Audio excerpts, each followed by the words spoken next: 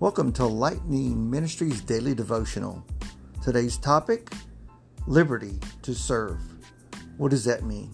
Well, let's read from 1 Peter chapter 2, verse 16.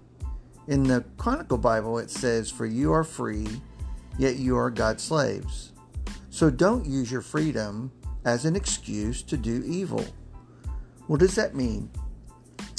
Christians have freedom in Christ, but not freedom in the way people often use the word freedom. Christians use freedom as a tool for a life of exuberant service.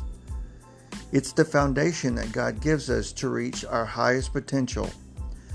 Because God gives us freedom from religious rules and eternal guilt. And we must not seek to indulge in our own desires. Instead, we should reach for the best God has for us. Let your freedom sing of power, joy, and love, accountable to God and devoted to others.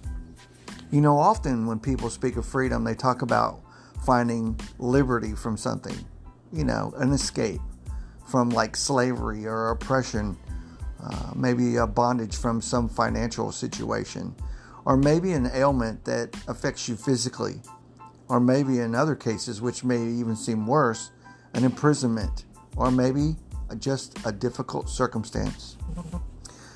While these freedoms are imperative and should be celebrated, the Bible does not only speak of freedoms from, but freedom for something. We are saved so that we may live as servants of God. What does that look like? It looks like that we don't have to be desperate from the world, but we need to be desperate in need of Him. Our freedom, therefore, often has a purpose for us.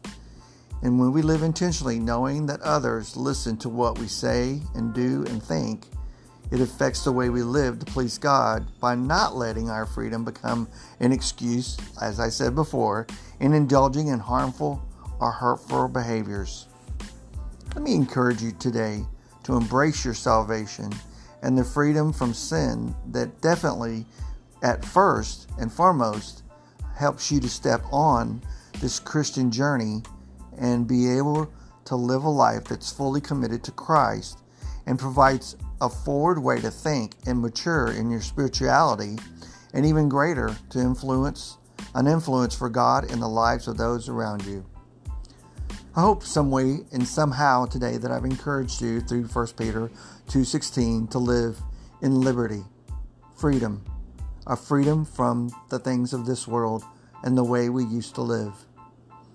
I would encourage you to give to this ministry, plant a seed, become a monthly partner with us to allow us to continue to do what God has called us to do.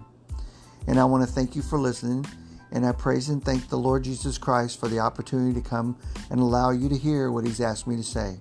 Thanks for listening.